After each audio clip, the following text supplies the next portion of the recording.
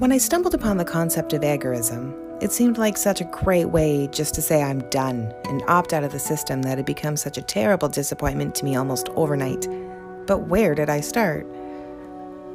While researching the philosophy of agorism by founder and American libertarian philosopher Samuel Edward Konkin III, one sentence caught my attention. In order to be free, just live like you're already free. After initially reading those words, they have stuck by me like a safety net. Although easy enough to say, they'd be much harder to implement after a lifetime of brainwash and deceit. What was being free anyways? Do any of us actually know? Laying out the groundwork for freedom will vary from person to person since we all have our own ideologies. But the best way to get there is to make note of how we currently feel bound to the system and then work backwards from there. I felt extremely tied to the system in several areas of my life. First was through taxation. To live like I was free, I had to change my outlook on how I made and spent my money. After calculating that the average person gives approximately 50% of their annual salaries to the government through sales and income tax, my disgust alone helped me quickly through this transition. To live free, I wanted to make money and spend money freely, without worrying about whose hands were in my pockets.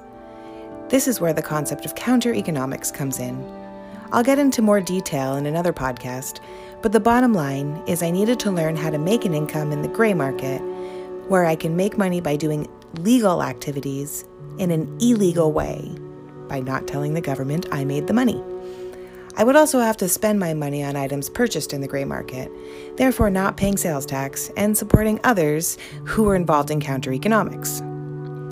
Not only was this easy to implement, but it was also quite enjoyable.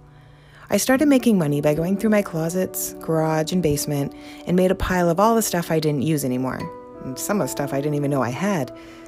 I sold items on community websites for cash.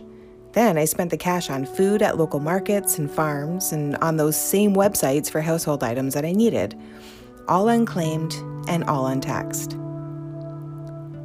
Another area that I felt bound to the system was through the financial system. With a background in real estate and mortgage financing, a scary trend has been starting to emerge.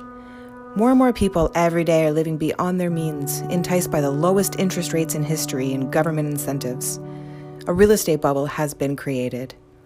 Maybe we can call it a trap, maybe we can call it a setup, but either way I call it super dangerous. If they can create a bubble, they can burst a bubble. And that thought terrified me. Being scared that my mortgage might get called at any time was definitely not living free. So we came up with a plan to eliminate all of our debts. No more paying mass amounts of interest every month and no more hands in our pockets.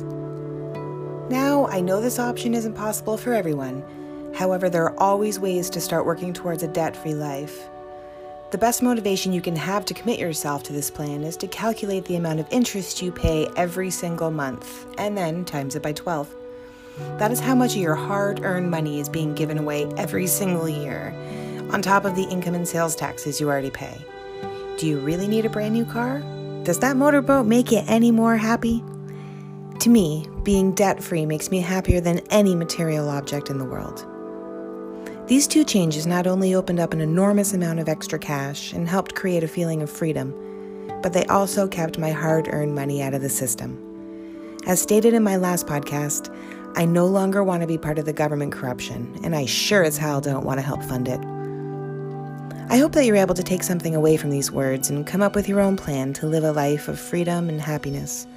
Getting out from under the government's thumb should not mean having to give up the things that make you happy, but quite the opposite.